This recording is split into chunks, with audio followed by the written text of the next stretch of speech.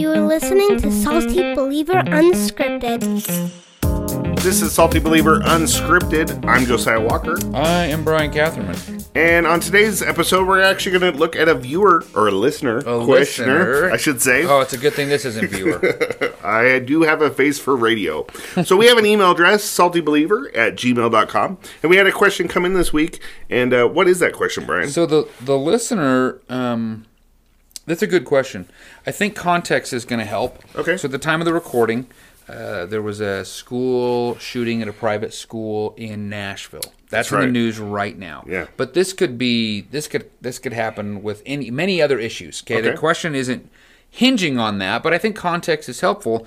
And the question, and by the way, thank you for the question, says, do you ever feel a big tension between your political side and your Christian side when stuff like school shootings happen?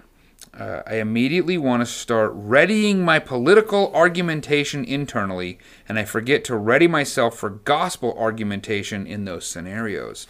I get sucked into the wrong discussions. It's a good question. It is a good question. First of all, I want to break this into some other questions. Sure. So, Josiah, can you have a political side and a Christian side? Should those be in line? Can they be? What does he mean by that? And that's tough, right? That is tough. And the short answer is yes. The long answer is it's complicated. I think a lot of times we look to politics or world leaders or our viewpoints or our party line to say, well, this would fix it. If we just handled this issue this way, or if so-and-so were president, then everything would be okay. Or, if our party controlled the government. And we kind of look to our worldly leaders to solve those issues. Do you think that there are people, do you see this, where people conform their faith side to their political side? Sure, right. But if you're a Christian, you can only believe in this party, right? Right, because you let the party set the agenda, right? Right. Or the politics set the agenda. So right off the bat, I think we need to acknowledge that we do have this weird worldly tension in this life between these conversations. So he has a political question, he or she has a political kind of thing, I'm guessing, based on the context of the circumstances. This has have to do with Second Amendment, gun control stuff. It might be mental health. I don't know. It could even have to do with like schooling, right? School, yeah. Should my kids be schooling? Yeah. If they were homeschooled, this wouldn't have happened to them. It could be. Sometimes these things are mental health things. Sometimes it's justice. I mean, police officer things. Sure. What's the range and rights of the police officers? Whatever. And so, so that's probably the context here. And so I think what's interesting and might be worth another podcast conversation at some point is how should our political views be conformed and shaped by our faith views? Right. But what happens is we get in this tension and we sort of compartmentalize and go, well, that's my politics, and this over here is my faith. Right. And how do they fit together? We work the scripture around, our political party. Or we work the political party around our scripture, but we don't see that there should be one side, not two different sides. Right? Like, or it's two sides of the same coin, as people would say, or whatever. But that's not always so easy to do. I remember one time John Piper made this really theological argument against guns. Okay. Right? And it was, I like John Piper. And if he were on the podcast here, I would tell him, like, I think your theological argument wasn't good. Not because he was arguing against guns. If he was even arguing for guns with his theological argument, the way John Piper understands the Bible, this particular incident was just not a good theological argument. He didn't do it well. Yeah. Right? Okay. He's done other things better. Sure. So just in general, he kind of got sucked up in this tension. Yeah. And so we all do it. Right. We all have the problem. So the question then is, what happens when these things happen and you let your political side go first? Right? I think I have two passages of Scripture that help this. One of them is 2 Peter, 1 Peter, 1 Peter 3:15. This is always be prepared. This is the apologist dream verse, right? Let's get it in context, though. I'll start in 13. So 1 Peter 3:13. Who then will harm you if you are devoted to what is good? But even if you should suffer for righteousness, you are blessed. Do not fear what they fear or be intimidated, but in your hearts regard Christ the Lord as holy, ready at any time to give a defense to anyone who asks you for a reason for the hope that is in you. Yet do this with gentleness and respect, keeping a clear conscience, so that when you are accused, those who disparage your good conduct in Christ will be put to shame. For it is better to suffer for doing good, if it should be God's will, than for doing evil.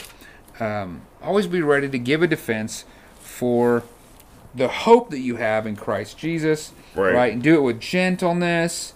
And I think the idea here is, don't be afraid of the world around you, but be gentle but take an honest stand. And so when these things happen, when there's a school shooting or a tragic event in the world, and we're just dealing with it, rather than ramping up on the political side to fight, say, okay, first of all, is anybody going to ask me for the hope that is in me? Right. Am I living such a life that people would even ask? Which, if you are stressed out and you get all riled up and you're worried and you kind of freak out or whatever, they're not going to see that hope in you. No, right? you're going to look just like the world. But if you look different than the world and you can be calm and peaceful. I remember I was managing a grocery store and there were some riots downtown and people were flipping I remember that too. You were there, flipping cop cars and lighting them on fire, and there was just chaos everywhere. And I remember people commenting, how can you be so calm? How can you be at peace when all this is going on around you? And it comes from putting your hope, putting your trust in God. So that's the first part of it, is are people even going to ask you? Right. Or maybe it's when the event happens, like you just said. Someone comes and goes, man, what do you think of these school shootings? Sure. And so you go, it's incredibly tragic what happens in this broken world, but I am so grateful that I'm just passing through and the Lord gives us hope. And they go, whoa, what are you talking about? Oh, what am I talking about? Let me share the gospel with you. And Jesus himself kind of did that, right? Well, so that's the other passage I was going to go to. But before I jump there, I want to say that it's important that when they ask you for the hope that's in you, what are you hoping in? Mm-hmm. The political system, the Second Amendment, the this thing, the that thing, the whatever? Or is that going to be your opportunity to speak about the hope of Jesus Christ? Yeah. Right? So then you're not...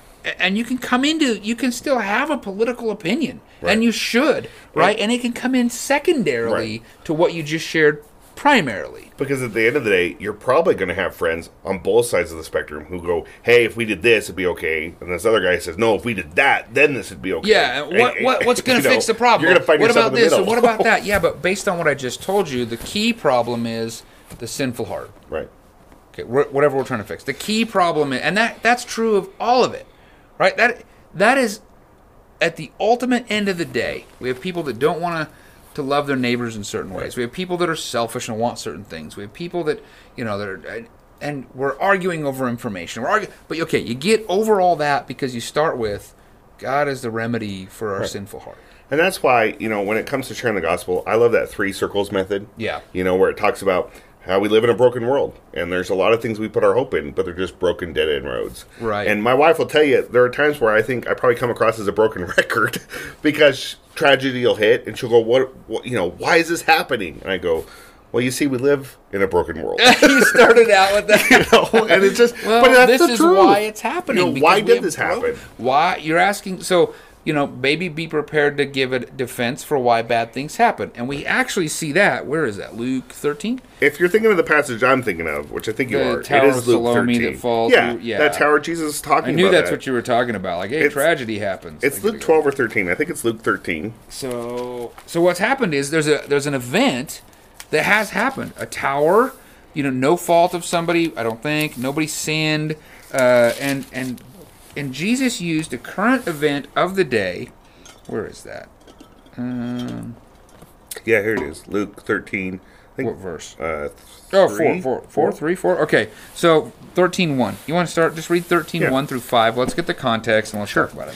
At that time, some people came and reported to him about Jesus, about the Galileans, whose blood Pilate. Oh, that too. Okay, sorry, I got excited. Go ahead. No, there's probably a lot here. Pilate had mixed with their sacrifices, and he, Jesus, responded to them, "Do you think that these Galileans were more sinful than all the other Galileans because they suffered these things? Like, were they sinners and that's why they suffered?" That's why Pilate did this horrible thing Right. and mixed the... Yeah. And Jesus says, "No, I tell you, but unless you repent, you will all perish as well." Or, these 18, verse 4 says, that the tower in Siloam fell on and killed. Do you think that they were more sinful than all the other people who live in Jerusalem? No, I tell you, but unless you repent, you will all perish as well. So literally, he used two events of the common, Yeah. discussion. Everybody's, one of them they brought to his attention. At that time, some people came and reported to him, "Hey, Right. this bad thing happened, right? Right. What do you think about this, Jesus?" Is probably what they were saying. These Galileans, Pilate mixed their blood with their sacrifices, which there's probably a lot more there if I had a footnote, but it sounds like something bad, something everybody's talking about. It's a big deal. What do we do with this? This is so horrible. Yeah. And he responds to them about that issue, but then he takes it one further, and by the way, he talks about the bigger issues. He brings it around to theological things and things of salvation, and then he says, "No, I tell you," or verse 4, "No, I tell you, unless you repent, you will all perish as well." So those people must have perished. Right. What about this? Well, if you don't repent, you're going to have a problem too. Right. But then, and maybe not an earthly problem, maybe judgment at the whatever. And then verse 4, though, he brings up the issue. Or what about the 18 that were killed in this one? Now he's bringing up a current Right. issue. So current issues become a good avenue to talk about the gospel. Right. And it's okay to talk about your politics. But the listener's question was like, how do I not get sucked into the wrong Sure. discussions? Or how do I think it said here, I immediately want to start readying my political argumentation. So I think the reality is we need to say, I have to put that at bay. I have to fight that temptation. I got to push that to the side for a minute. We're more inclined to pick up a sword than the sword of the Spirit. Right, or, yeah, it's- like, okay. But it's because we don't turn to God first. We don't immediately in tragedy go, "Oh, God, help me." So I think what we need to say is I don't want to take advantage of the situation to Right. share the gospel or my politics. Right.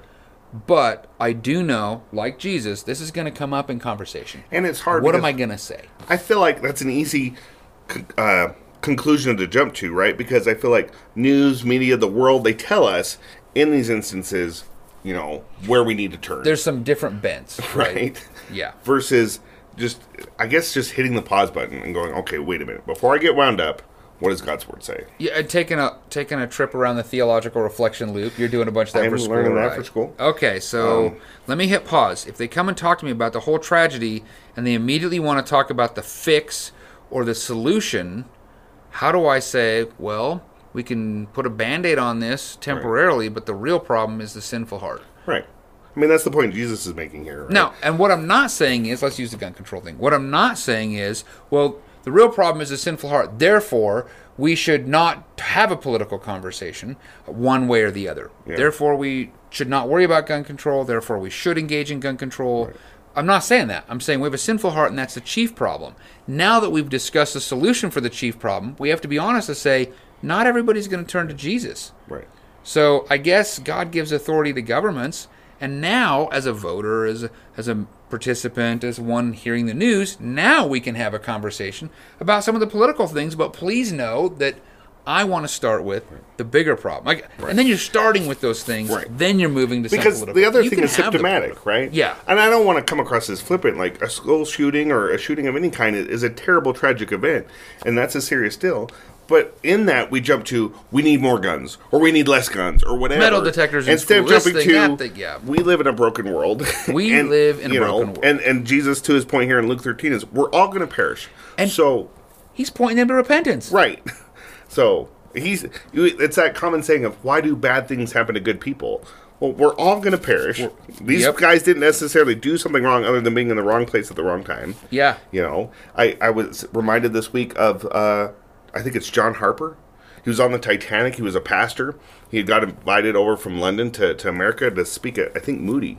And the Titanic sank, right? And he's floating around going to people going, are you saved? And doing his best to, like you said in 1 Peter, give a defense for the hope that's in him.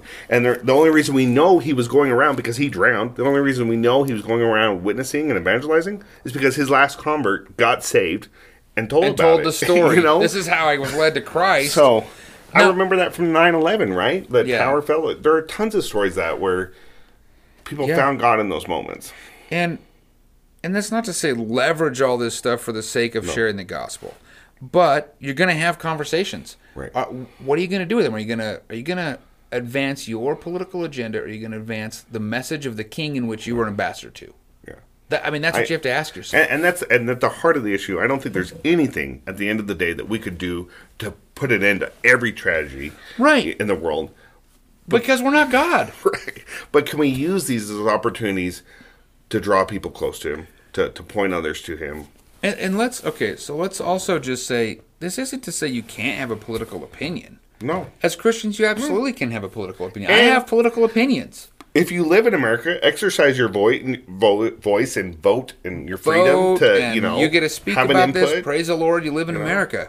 But I think it's really important that we recognize that that God raises up the leaders he raises up.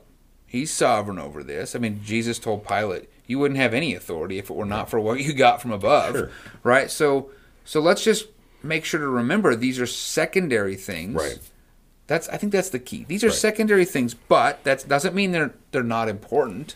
That doesn't mean you don't talk about it at all. But it's amazing when I see Christians who have more bumper stickers about their political agendas than they do about representing Jesus. Yeah. Right? You got And- more issues there than you do about Jesus. And sometimes those political bumper stickers are contrary to what God commands us to do in his word. Right. Especially when they're not gentle. Right?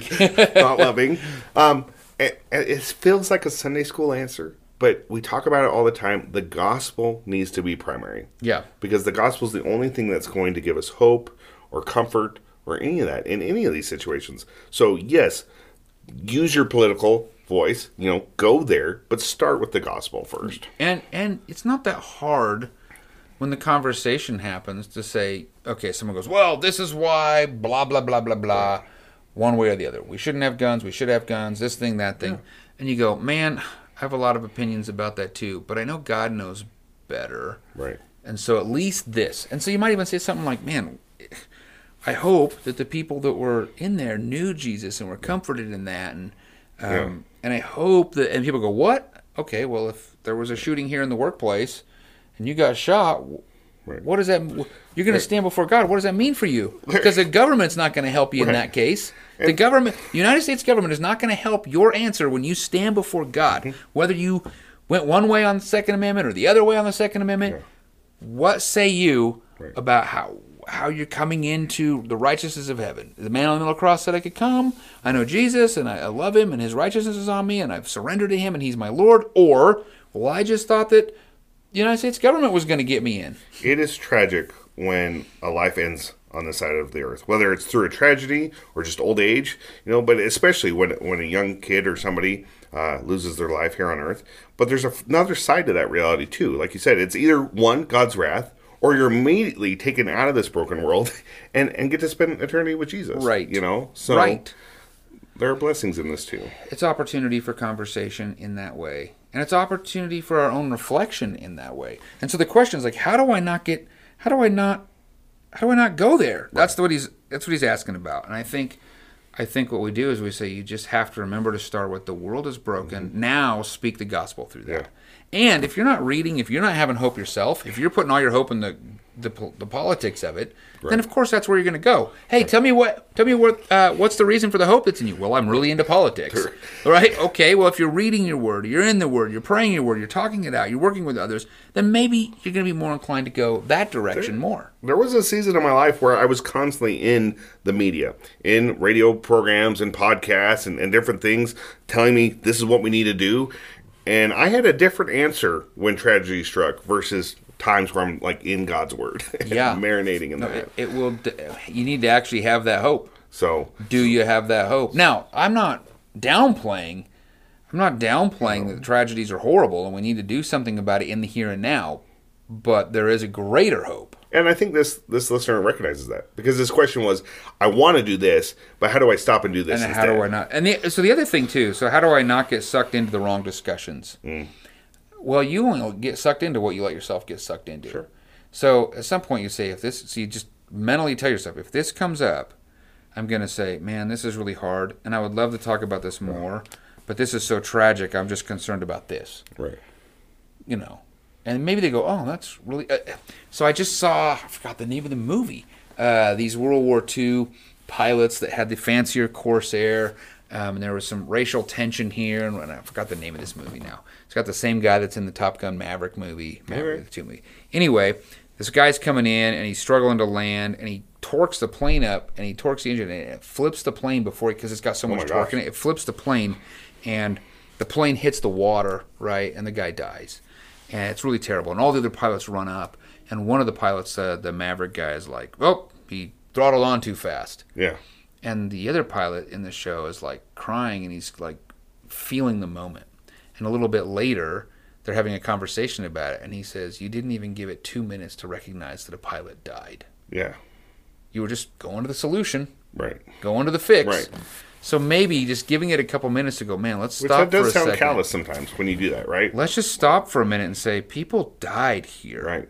Exactly. Maybe we should pray for them. Maybe we should think about their families. How do we comfort them? What can we do here? Maybe we start there first. That's a really good point, because when you do just jump to the solution, you sound callous, you sound like you don't care. But when you do hit the pause button and pray or pray with others, it kind of, one, brings God into the center of it and just brings them healing too, I think. I think so. Well, that was a really good question. I really appreciate that it was sent in. I hope that was helpful. Maybe you have some thoughts on the matter too, or maybe you have a question you'd like us to discuss here on the show. Send us an email, saltybeliever@gmail.com. And until next time. Thank you for listening. Find more information at saltybeliever.com.